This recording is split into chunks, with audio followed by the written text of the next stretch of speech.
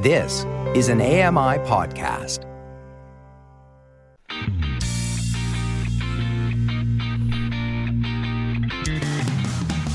Welcome to Double Tap Canada, the show where blind people talk tech.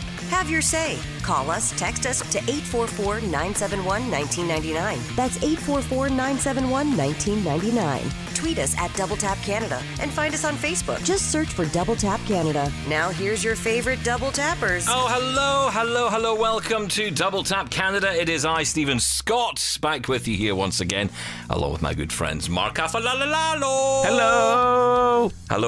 How are you? That's all I got. I'm good. You? I'm good. I actually feel good I'm today. happy. I'm so excited because we have a guest on. It means I don't have to listen to you guys for like an hour. And do you know the great thing? For the first time ever, we shouldn't really promote this as a feature, right? But for the first time ever, we've managed to tie up what went out on TV this week and our radio show.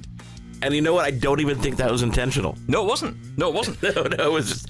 You just happened to tune into the TV show last night and you were like, oh, wait a second. We're talking about the metaverse and NFTs. Wait a second. We're doing that on the radio show too. Wow. Can what a coincidence. I saw the notes about the show going on. So well planned. That's amazing. That's tied up. Sean Priest is also here. Sean Priest. Hello. How is everyone? Good. That's what I like to hear. No, I'm good. You know, despite the fact I've had about 3 hours sleep, I don't know what is wrong with me right now. You're crazy. Since giving up the other job, right, and since going it alone, I am in such a You're bad... never alone, Stephen. I know I'm not sheer alone. terror. You always have us. Well, that's the thing. This is what gets me up in the day, and I mean that in the nicest possible way. And it's not a euphemism either, Priest. Right, let's get to our guest, because we're going to talk all about, well, a mix of different things, actually. We talked last week about NFTs, and we talked about the metaverse, and we've been talking about it. And to be honest, the question Wait a second, hang on. We try to talk about it. We don't actually know what we're talking about. Because we don't and have that's why we have a guest on this week. So, Mark, you brought your friend. I did. It's Bring a Friend Day to the show. Bring a friend to the podcast day. And if you've watched the TV show this week, if not, you're going to want to head over to youtube.com/accessible and look over Double Tap TV. You will have already been introduced to Chris Matthew. Chris, I try to describe you. I try to introduce you with the most acclaim possible, and by which I go to LinkedIn and I just repeat everything that I see there. So, for example, it says founder, advisor, investor, and hacker of all things metaverse. And then in brackets, he has a lot of buzzwords that a lot of people don't understand, but they look really cool. But I've been following you, Chris, and you guys at home who are listening. I've been following Chris for quite a while. There was this company, Magic Leap, that I was super interested in when augmented reality was kind of like a buzzword, really. Nobody was really doing anything. And Magic Leap, correct me if I'm wrong, Chris, and welcome to the show, by the way. Hey, thank you very much. Yeah, welcome. Wasn't Magic Leap originally, it was the little device, the little USB device that would allow you to use your hands to interact with the screen, or am I confusing that with something entirely different? Oh, that was Leap Motion or something like that. Okay, so that's why I'm confused. Yeah. So Magic Leap has always been augmented reality, the glasses. Yep. But how did you get involved in all this? Because, I mean, at some point your brain said, this is cool and I understand it. Let me figure all this out and let me become an expert in this, because you are. So thank you very much. So for years, I've been trying to build the real Skynet, from the Terminator movies.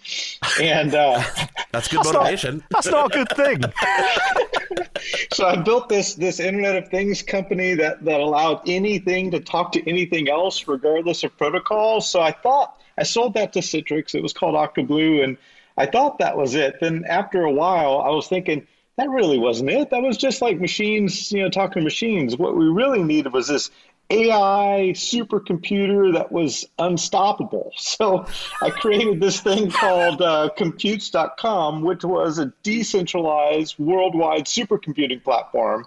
And Magic Leap went, ooh, we need one of those. So they acquired my Computes.com company, and so I had the IoT, then the unstoppable AI compute, and then Magic Leap brought the glasses to the table that had the infrared Terminator vision. So I was like, I finally thought I succeeded. So now I'm working on the Matrix. Are the CIA banging down your door as we speak?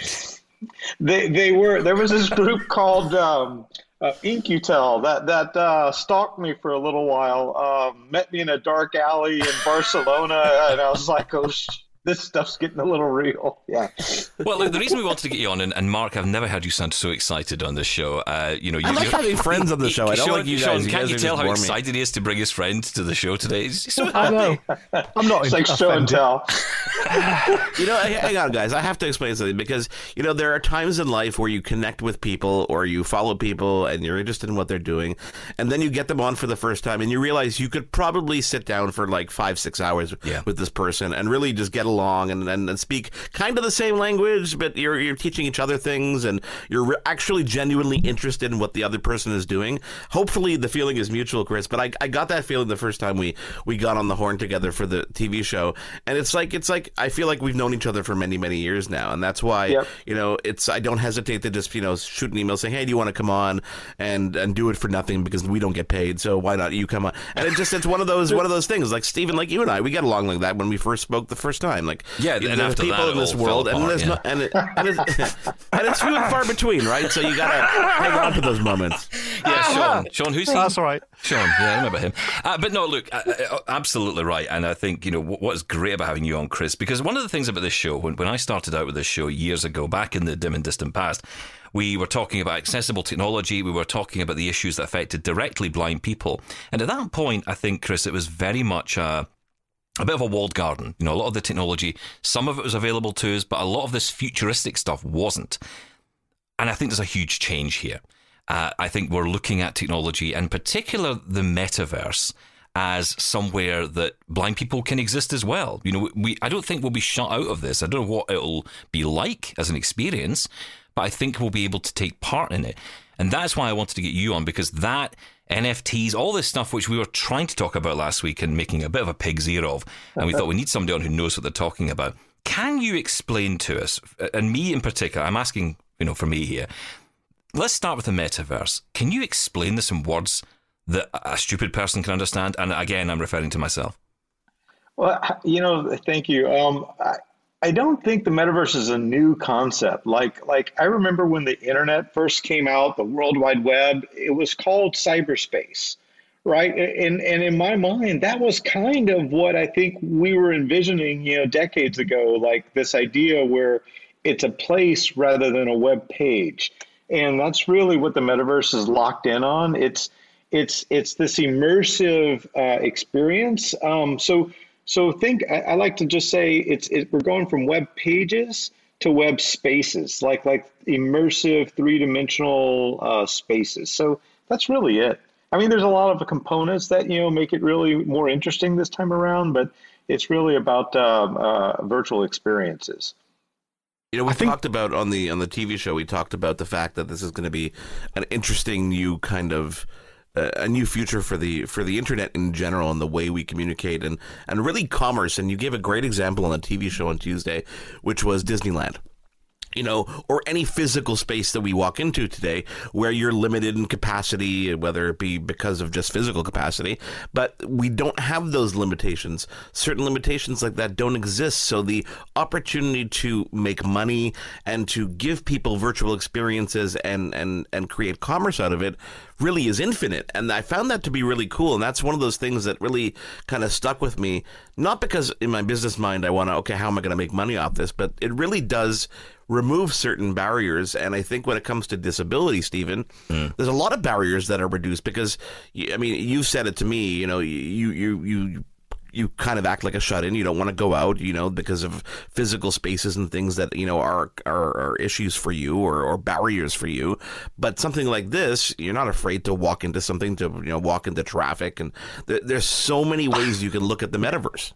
That's it. I mean, Sean, you and I have had this conversation for long enough. And interestingly, when we talk about Web3, because I know that's a question you've got here for Chris as well, is about Web3, Sean, and what, what it is for a start. And is the metaverse, I guess, part of that? Well, the point for me is the metaverse I get as a concept, and I think you did a great thing there about, the web spaces rather than websites. And we've seen this for the longest time. I'm thinking of films like Lawnmower Man or Ready Player One, where the virtual reality and this concept of the internet as just another space. I totally get that. Where I am slightly confused is how far away are we from that? What interfaces are we going to use? Because right now it's still keyboard and mouse are king. Those sort of interfaces, how are we going to get involved, immersed in this? Is it purely virtual reality? And then when it comes to Web3, is that part of it? Is that separate? Is that a competing concept? So many great questions there. Sorry. Let me start with Web3 and then we'll work our way up. There's a confluence, I like to say, of all of these technologies that people have been building, like all converging or merging at the same time. So Web3 was this concept of a decentralized web. It originated off of the blockchain and Bitcoin and crypto. Well, that's been full motion. Like there's so many awesome projects and platforms being built that let you build decentralized apps. And what that means is like everything is peer-to-peer, like all of your social networking essentially is peer-to-peer.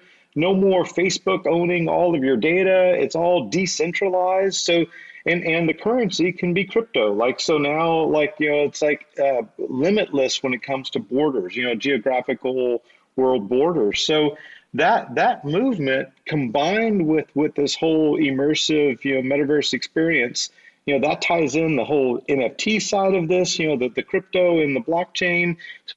It's all converging at the same time to be something really, really interesting that I think like the Facebooks and the like of, the Web 2.0 days, they're running scared. And that's why Facebook's investing billions of dollars into a new metaverse of their own, a walled garden metaverse, if you will, that's really predominantly VR, like Horizon. To your second part of that question around, is VR the only way in? Most of these decentralized or Web3 technologies are focusing on browser-based metaverses. So they're accessible with your phone or your tablet, with your PC or your Mac or Linux. And then if you want that fully immersive, 360-degree environment, then you can add your Oculus or your Vive, VR experience to it. But the smart ones are trying to create a browser-based metaverse experience that's accessible on all devices. We're talking to Chris Mathieu today. We've got so much more to talk about with you, Chris. Stick around. We'll be right back here on Double Tap Canada after this short break. This is Double Tap Canada. We'll be back in a moment. Hey, Double Tappers, want to get involved? Call the show now at 1-844-971-1999 or email feedback@ami.ca and have your say. This is Double Tap Canada. It's a tech show, honest. Yeah, it is. We're proving that by talking about the biggest and most scariest tech of all this week, the future. It's always scary to you. It is terrifying to me, but it's great having Chris on because I feel like this week we're actually getting some answers to questions. And the thing about it is Chris Mathieu, by the way, who's fantastic and knows everything there is to know about everything, which basically means more than us. And that, I have to say, is a very low bar to get across. But, the thing is, Chris, you're here, you're talking about these, fantastic topics. You're bringing up metaverse, NFTs, crypto. Essentially, these are not all separate things, although they are separate, but they're actually all coming together in the future. This is where we will be. I have a very serious question to ask on this topic. Do you think in the future that jobs will be available through... I'll give you an example, right? Ready Player One. I was watching and I thought it was a fantastic film. And it seemed to be people could essentially make money, could make a living off of this. I play a game called Euro Truck Simulator, and I really enjoy driving my truck. Could I make money out of this in real life? Absolutely. I don't know about driving trucks, but yeah, absolutely. Anything's possible, right? In the metaverse, if you go back to Second Life, like 10 years ago, I don't know if you remember that one. That one was a really good start, or example of That's what the metaverse. Thought the metaverse is, to be honest. That's immediately what came to mind.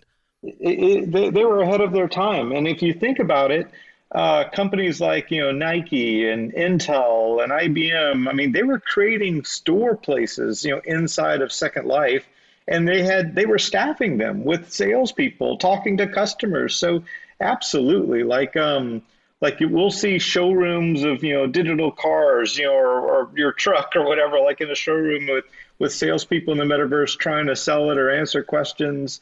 Absolutely, that's just the next generation of the 2D web going into the 3D web with people hanging around. Yeah.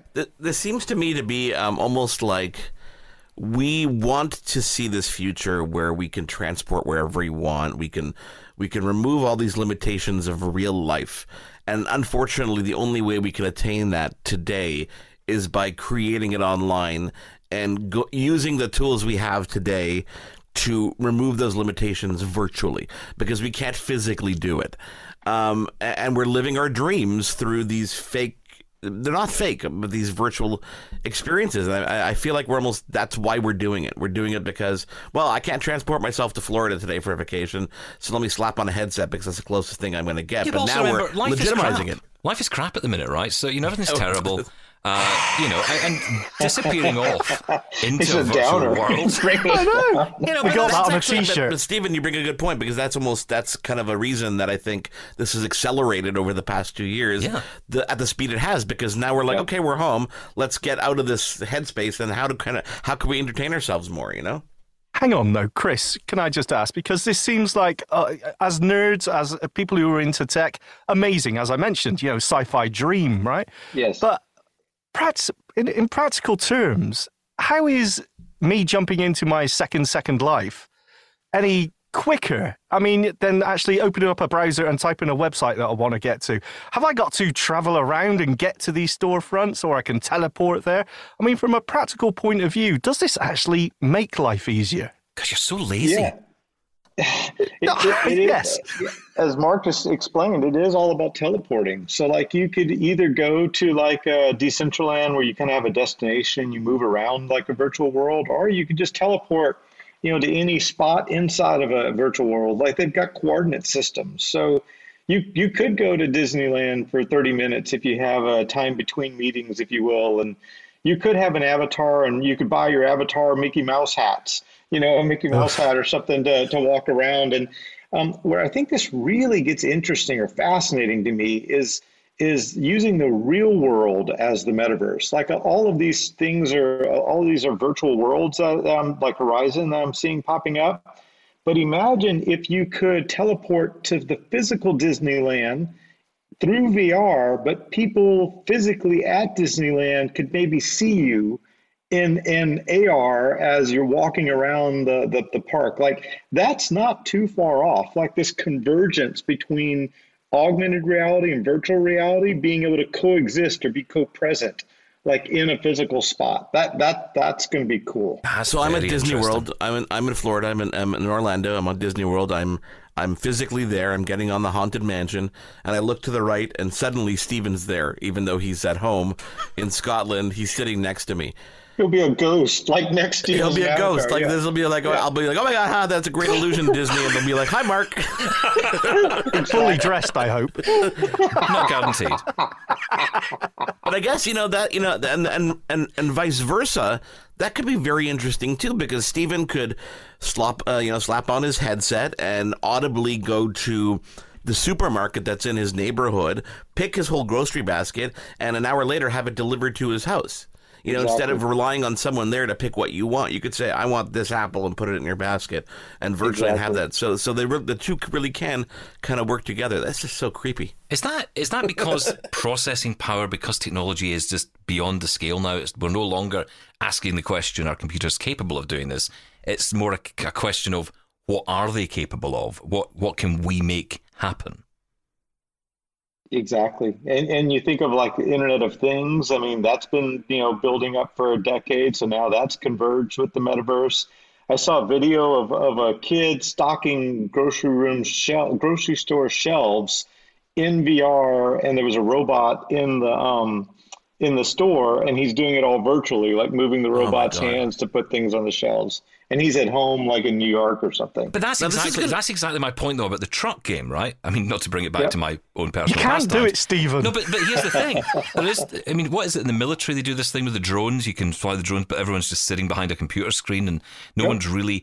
in essence, you could have a driverless truck driving down the road, controlled by hi, me, and driving Terrifying. it down the road. I know, especially by recent events. You make a very good point there, Stephen, because there has been a lot of cases, and I remember hearing a story, I don't remember where it was, but there was a light rail system going in, and because of the fact that it was driverless, people did not want to get on. That was they London, were scared to get on. It was London, you're right.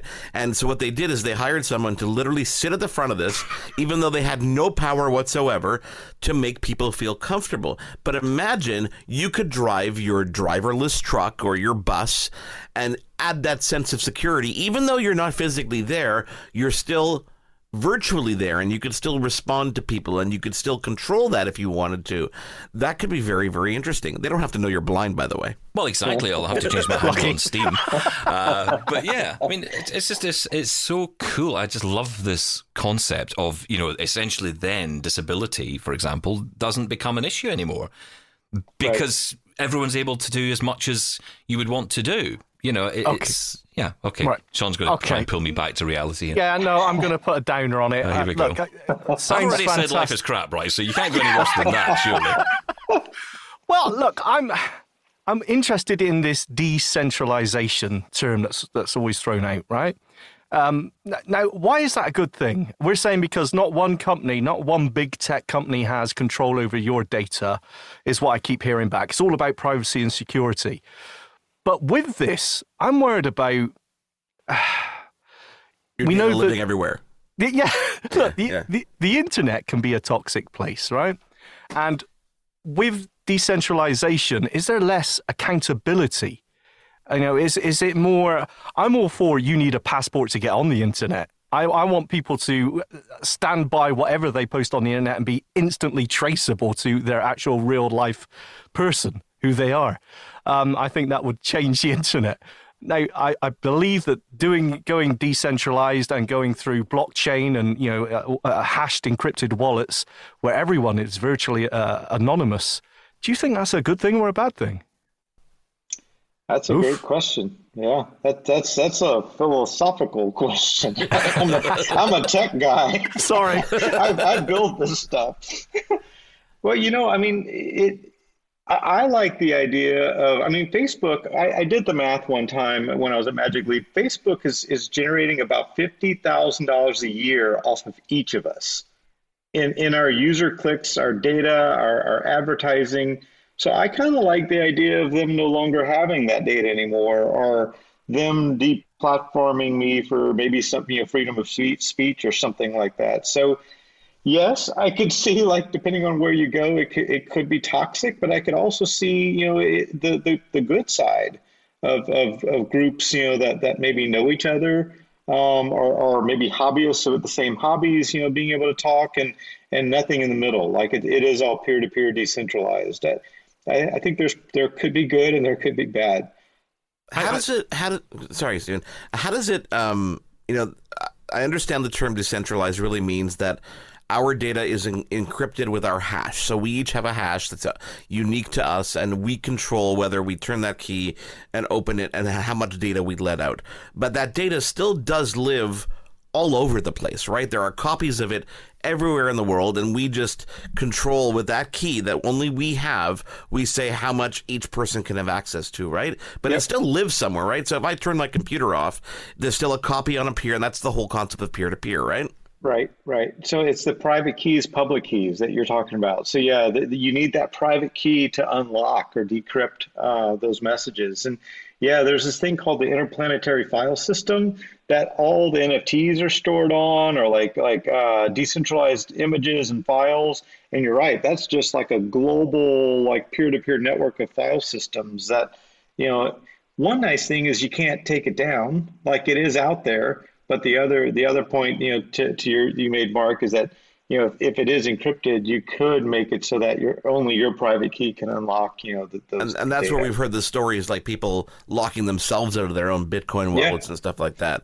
That's almost like the biggest danger here is don't lock yourself out of your life because you could.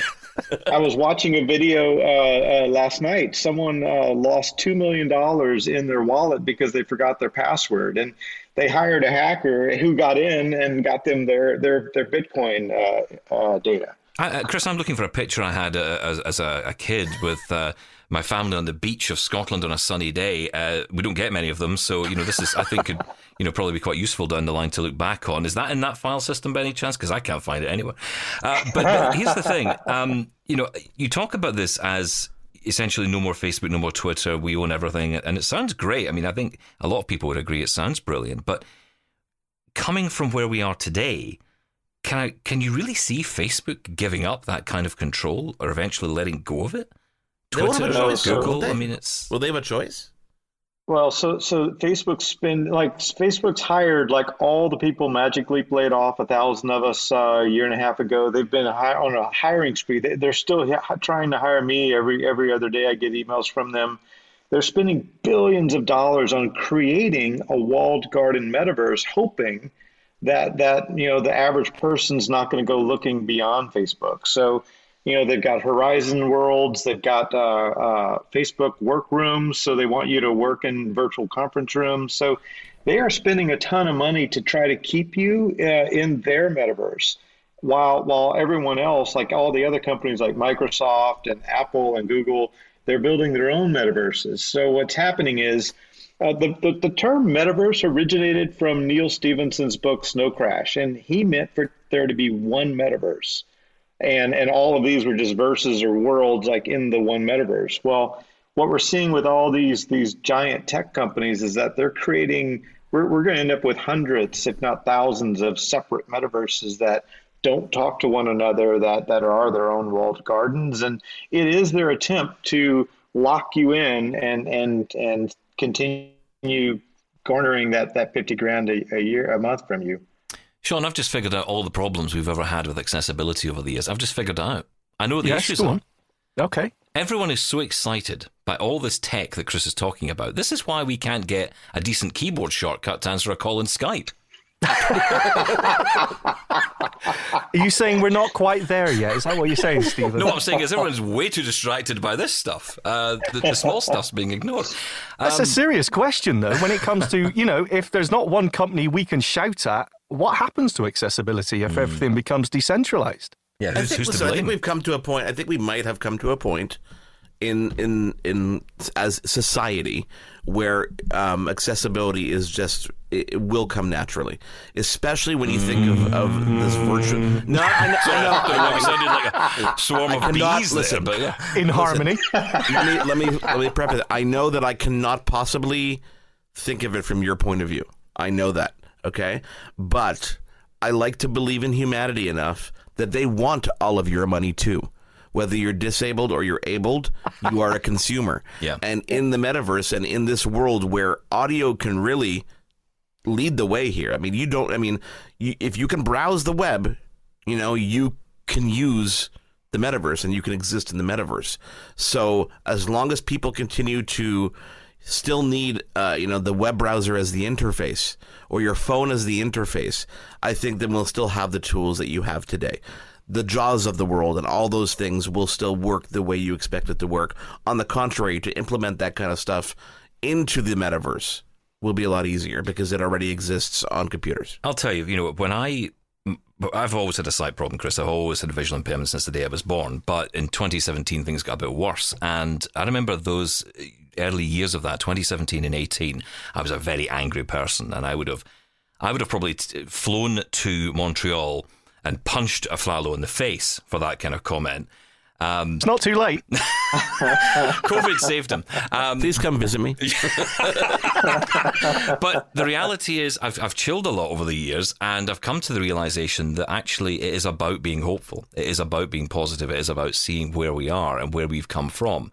And, it's very easy in this world and Sean, you and I know this, we see it on Twitter all the time, and it's not unique to disabled people. Every community, every section of society has their own groups of people who, want to push this narrative that nothing's ever good enough and we need to constantly improve. Yes, things do need to improve. Things do need to get better.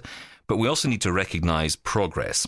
And there was a time when pretty much the majority of the internet was inaccessible. There was a time when if you walked into a big bookstore in the middle of a town, one shelf, if you were lucky, had the amount of books that were available to me as a blind person. One shelf in that entire store. And that store, I remember once we did a measurement about this when I worked at the RNIB, and in a store that had like 5 floors of books, one shelf was available to blind people.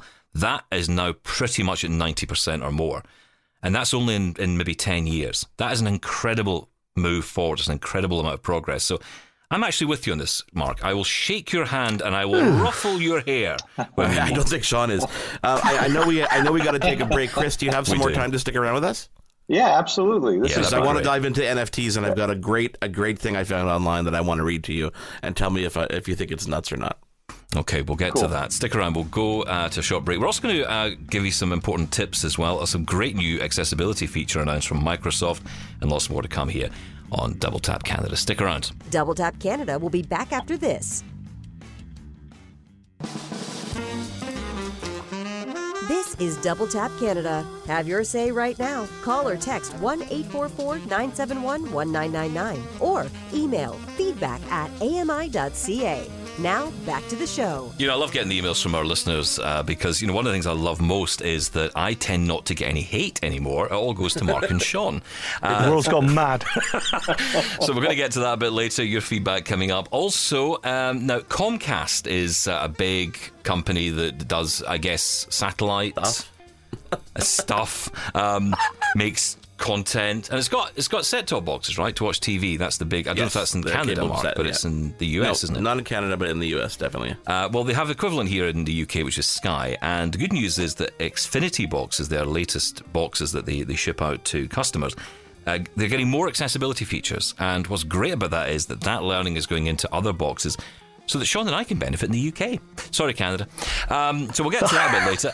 Also, just an important tip for you today. My top tip for VoiceOver users today in iOS 15.3 with VoiceOver. If you've got captions turned on within VoiceOver settings, I don't know who has this feature turned on. Nobody has this turned on, but apparently some people do. I think it must come on by default now or something, because everyone's talking about this.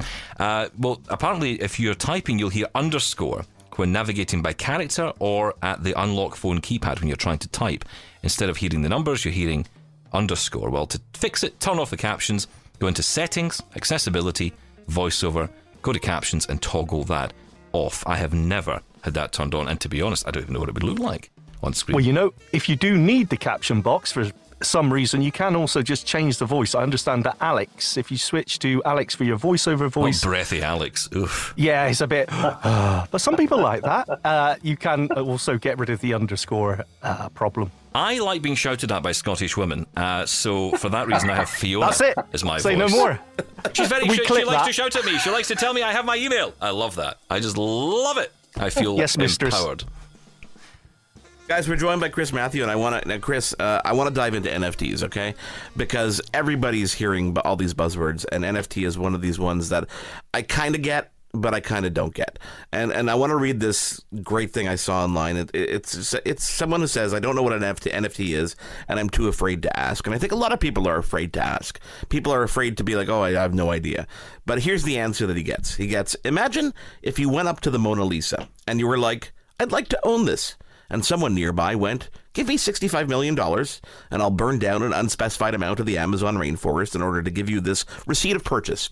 So you paid them and went, here's your receipt, thank you for purchase, and went to an unmarked supply closet in the back of the museum, posted a handmade label inside it behind the brooms that said, Mona Lisa currently owned by Bob. So if anyone wants to know who owns it, they have to find the specific closet in the specific hallway and look behind the correct brooms, and you went... Okay, can I take the Mona Lisa home now? And they said, oh God, no, are you stupid? You only bought the receipt that says you own it. You didn't actually buy the Mona Lisa itself. You can't take the Mona Lisa home, you idiot. You can take this, though, and he gives you a replica print in a cardboard tube that he sold in the gift shop. And also the person selling you the receipt of purchase has at no point in time ever actually owned the Mona Lisa. So unfortunately, if this doesn't really make any sense or seem like any logical person would be happy about this exchange, then you've understood it perfectly. Yeah, that explanation is not too far off. So, I mean, I get the concept that an NFT is a digital item that is unique and that you can prove with the blockchain and this public-private token keys that you categorically own this item. What I don't understand is at what point in time can someone say that this item has any kind of intrinsic value? What allows Gary Vaynerchuk to draw a picture on a napkin and say this is worth $35,000? There's a hype train happening now, and to your point, like people are paying crazy money for things that are like JPEGs. Like a digital image, like you can. Not like JPEGs, they are JPEGs. They are JPEGs. So you can copy them, a million times, and all the NFT does, it's a digital receipt proving ownership of a digital item, a non-fungible token. So all it's doing, you're right, is showing that you own the original or the first, JPEG of that copy, that copy and paste session. But then everyone else can have the same JPEG, but you have some little digital certificate saying you own the original. So it's like here's a signed letter from Steve Jobs, his first job application from the 1980s. Someone buys it at an auction for $2 million, puts it up in their house. I go to their house, I take a picture, I print it, put it in my house. I'm not the guy who bought it. He can prove that he bought it at auction and it's original. Yeah. I can't, so it's valueless to me, but it has value to him. But what on earth gives anybody the right to say that this JPEG or this picture of a monkey is worth anything? Is it because I say yes? Because one person says yes, so it suddenly has value? Yeah, it's all speculative collectors at this point, but there are values like that NFT is going to solve in the future. Like right now, it's bat crazy. I don't know if I can say the word. Well done. Yes, right. You can say it. It's fascinating to me because in some ways, initially when I heard about NFTs and I started to barely understand what they meant, the first thought that ran through my mind was, this is just like art. This is just like art. Like, you mentioned the Mona Lisa, Mark, right? So it's the same thing, but, instead of... Did Da Vinci paint it? I know nothing about anything. Whoever it was, Picasso or whoever it was that did it, right? Whoever did you run out of painters. Yeah. Here's the interesting thing, though. But here's the thing, right? So if he had just saved that on his desktop as a JPEG, that's essentially the same thing, right? If he'd done it in Microsoft Paint. Yeah, and that's true. But here's the weird thing: is that what I just can't grasp is that So we're saying yes, okay, if you have influence, if you have a following, and you can coerce someone into paying some kind of monetary value for this, then you've suddenly given it value and it'll grow and whatever. So me, Mark Aflalo, well, that's the thing. So me, Mark Aflalo, who has no influence, I can draw a picture on a napkin and say it's worth $50,000 and no one's going to pay me for it, but only because these people, like if the Kardashians go out and put something, someone's going to buy it. Oh my God, it's a Kardashian. So if it wasn't for the fact that these people have influence, these things wouldn't have value. So we're legitimizing this insanity that's becoming of the world. Yeah, but isn't that capitalism? Yeah, I mean, you do that anyway. Yeah, it's bragging rights. Then what can I make?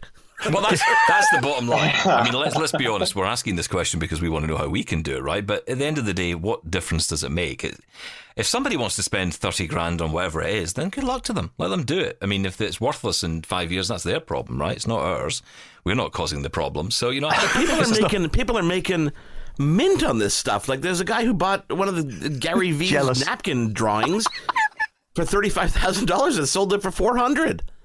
What on earth? Like, I've got this great character of myself I'm holding up. From LG sent this to me from CES, okay? They sent this, I guess, to all the people in the media. This is original, I guess. Chris, you want to buy this? Stop trying to sell things to our guests. I'll give you a receipt. I can mint it somewhere. I took a picture of a dog as a child. I've got the line around somewhere. Stop trying to sell him things, Chris. You were going to say something about NFT solving a problem in the future. What were you going to say there? Yeah, so if you kind of think about it, if it proves that it's an original digital certificate, the realistic use case in my mind is event tickets or proof of insurance or things that you prove that you own something. So like I'm thinking like an event ticket as an NFT, you go into the metaverse, or it could be a real event, and you basically show your NFT as your purchase to that event, and they let you in. So And then they can say, oh, only Chris owns that NFT, so it's Chris's, NFT ticket of that event. So I think there's applicability for them in the future. It's just bat crazy right now with art. Music will be the next. Like there's a lot of musicians that are NFTing, original works of music. Avatars, with clothing, like the Mickey Mouse hat we talked about earlier. You'll be able to buy a Mickey Mouse hat as an NFT. Crazy. As a wearable NFT for your avatar while you're at Disneyland. So there's going to be a ton of money attached to this acronym. Well, it's value, isn't it? I mean, emojis, how long can they be free, right? At some point, someone's going to put a value on an emoji and say, well, if you want this emoji, it's going to cost you because it's taken time and effort for someone to create. So, yeah. Chris, I could talk to you all day. I've got to get a feedback. But listen, I honestly, I loved having you on this week. It has been such fun. And I think we've all learned a hell of a lot, which is just absolutely fantastic. So listen, I really want to thank you for coming on. Where can people find you online, Chris? Read more about you. I'm Chris Mathieu on all the social media platforms, and Matthew's like French spelling, Mathieu. Mathieu, yeah. And Mathieu. So that's it. Yeah, and likewise, I had a blast. Thank you so much. Great. Stop having so much fun because you're going to want to keep coming back and we still can't pay you. I know, it's ridiculous. Wait a second. I can pay you with this picture. I'll pay you with this picture. We won't change. Don't forget, you can see more of Chris on this week's Double Tap TV episode. Well worth checking out on the AMI TV app and also on AMI.ca and, of course, on the TV channel as well. Chris, thanks so much for coming on. Stay with us. We'll be right back. This is Double Tap Canada. We'll be back in a moment. This is Double Tap Canada. Now, back to the show. Ye, and indeed, ha, is how I like to introduce with that music. Oh, I love it. Chris was great, wasn't he? Honestly, what a guy.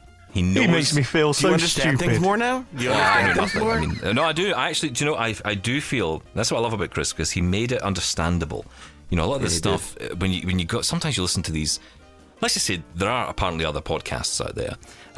I know, who cares, right? But, apparently there are, and they get so in-depth and detail in this, and they just lose people.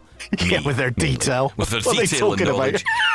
So, I love the fact that Chris came on and just made it all sensible to all of us. Right, look, I want to talk about a couple of things before we get to feedback. Microsoft has upgraded its Power Toys software with 3 new utilities to improve accessibility and usability. Sean Priest, what is a Power Toy collection? Well, Power Toys have been around for the longest time. I remember, I think on Windows XP I had Power Toys installed. So it just gives you extra features.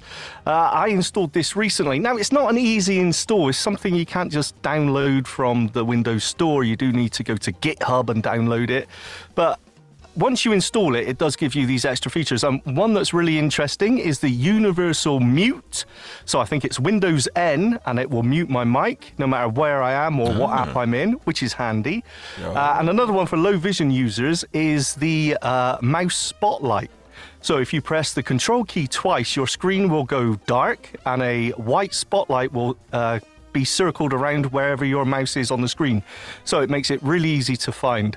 That's kind of like the equivalent of on the Mac where you just shake your mouse and it grows large. Yeah. That's it. Yeah, exactly right. So it's just the easy way to locate your mouse when you've got a high resolution or whatever. So yeah, there's some interesting things on there, and they're adding things all the time. So that's what you're talking about here, isn't it? This new feature. This is one of the main features. There are some other ones. I say 3. Some of these things are much more under the hood, and I'm not going to get into the detail of them because I don't think any of us will, frankly, care or know how it works. I mean, I think interestingly, the only part of this, which I am reading this, trying to make sense of it as I go, but one of the challenges, one of the challenges is that a lot of software, as we know, especially in Windows, there's a lot of moving parts to software, and sometimes it's hard to keep grasp of that when you're using a screen reader. So they're apparently trying to cut back on a lot of that. File Explorer is one of the areas where it's been, I think, implemented most to try and kind of stop as much on the screen. I mean, they could really simplify a lot of this. The biggest problem with Windows for me is legacy. There's just so much legacy in there. The fact you still have the original control panel, you still have the run commands. They've got to get rid of all that. And I guess it's hard because they want to change it, but every time they change anything, they get such backlash from people, and it's like there's so many users of Windows that even if it's just like a small percentage of people, it's annoying. You know, it's friggin' annoying. Like, so how do you balance it between, and I think the best way to do that really is to give people the option, right? To present them with maybe one or two, maybe three different choices of how they view it, but you have to show, like, it's kind of like when you set up an iPhone and you get the choice for your home screen to be zoomed in or zoomed out.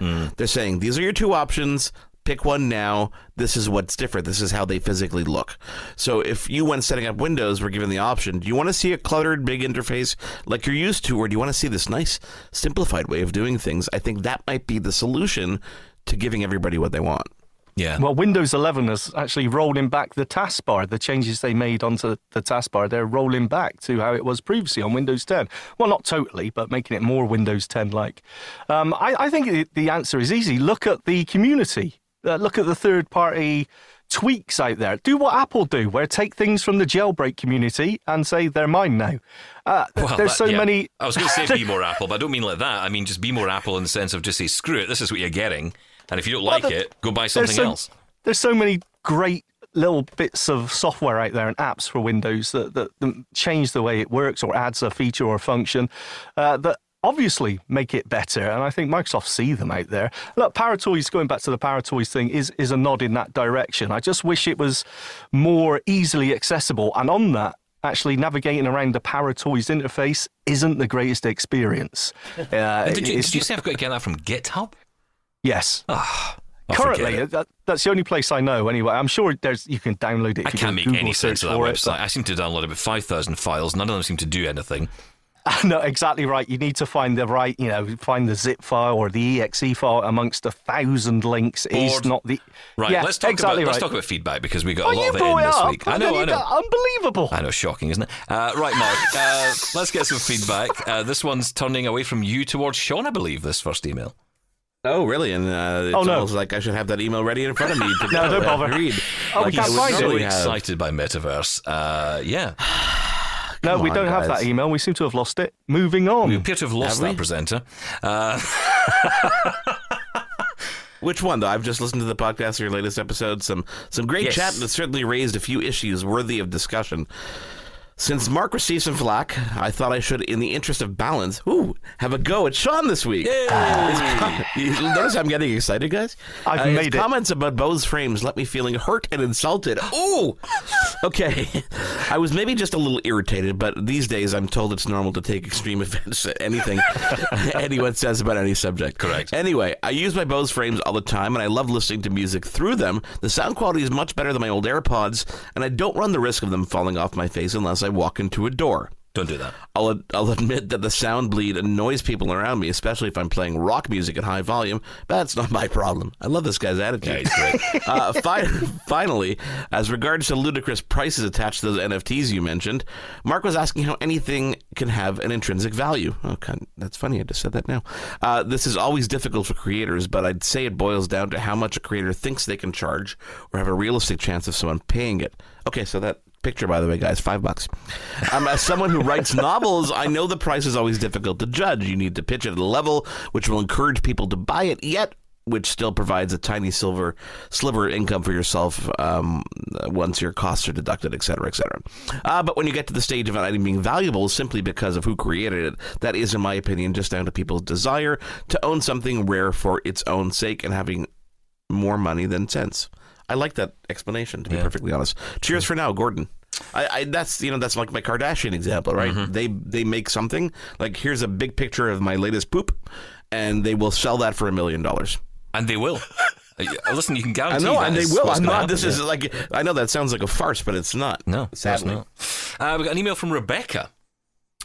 Rebecca writes, I try to stay out of political issues, but your comments about monopolies concern me. I do not believe most people resent the success of others, but the ends do not justify the means. Many corporations receive preferential treatment and special contracts from all levels of government, and the pandemic has proven to me that the worker is the backbone of any successful large corporation.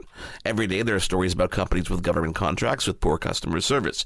The success of Apple and Google depend on the dedicated talents of developers, and if everyone left these platforms, our cell phones would not be as useful. Thanks. Okay.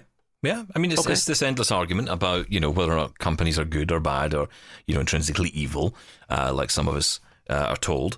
I'm not a believer in that theory personally. I don't think you are either, Mark. But no, I think it's look, at the end of the day, it's about choice. That's the key thing. I'm all about choice. Now, we did get an update on Rebecca, from Rebecca, I should say, that just came in to us, I believe, just before we started the show. Yes, it did. It says, where is it? First, have you tried installing the ARM version of Windows 11 on a Mac, and will it work with third-party screen readers? Here's a YouTube video from a VoiceOver user. Ooh, okay. Windows SE is rolling out for the education market on PCs with 4 gigs of RAM and 64 eMMC memory. Is this sufficient for JAWS and NVDA? Should we still emphasize writing in Braille or focus more on learning how to read grade 1 or grade 2? There's a lot of questions here.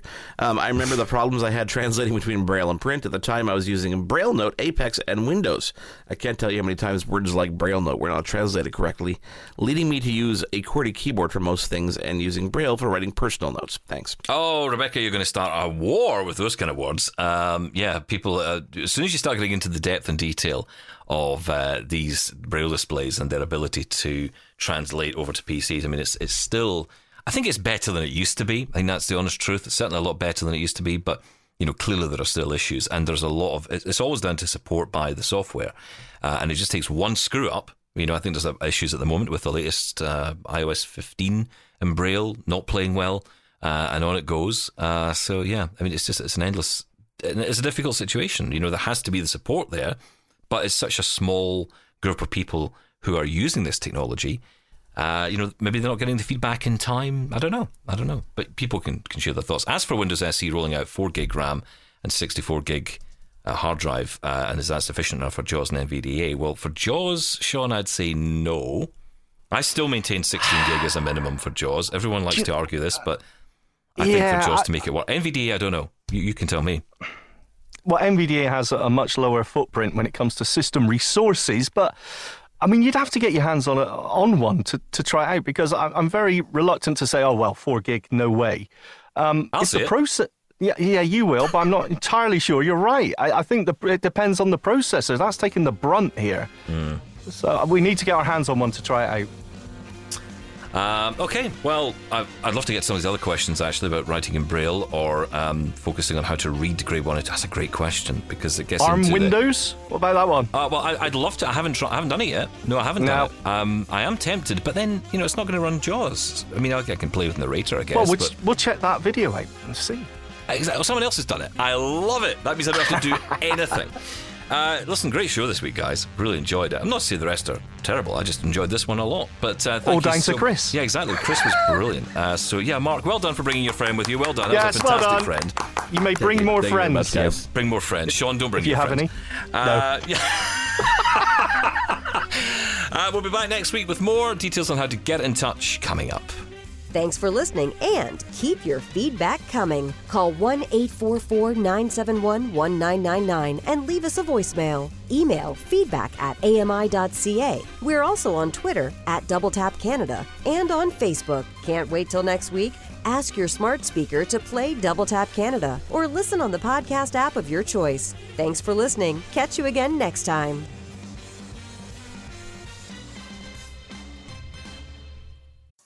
Hi, I'm Ramya Amudan. Join me weekly for AMI Audiobook Review, the podcast that explores new titles, introduces us to famous narrators, and updates what's hot at the Center for Equitable Library Access. Download episodes of AMI Audiobook Review from your favorite podcast provider.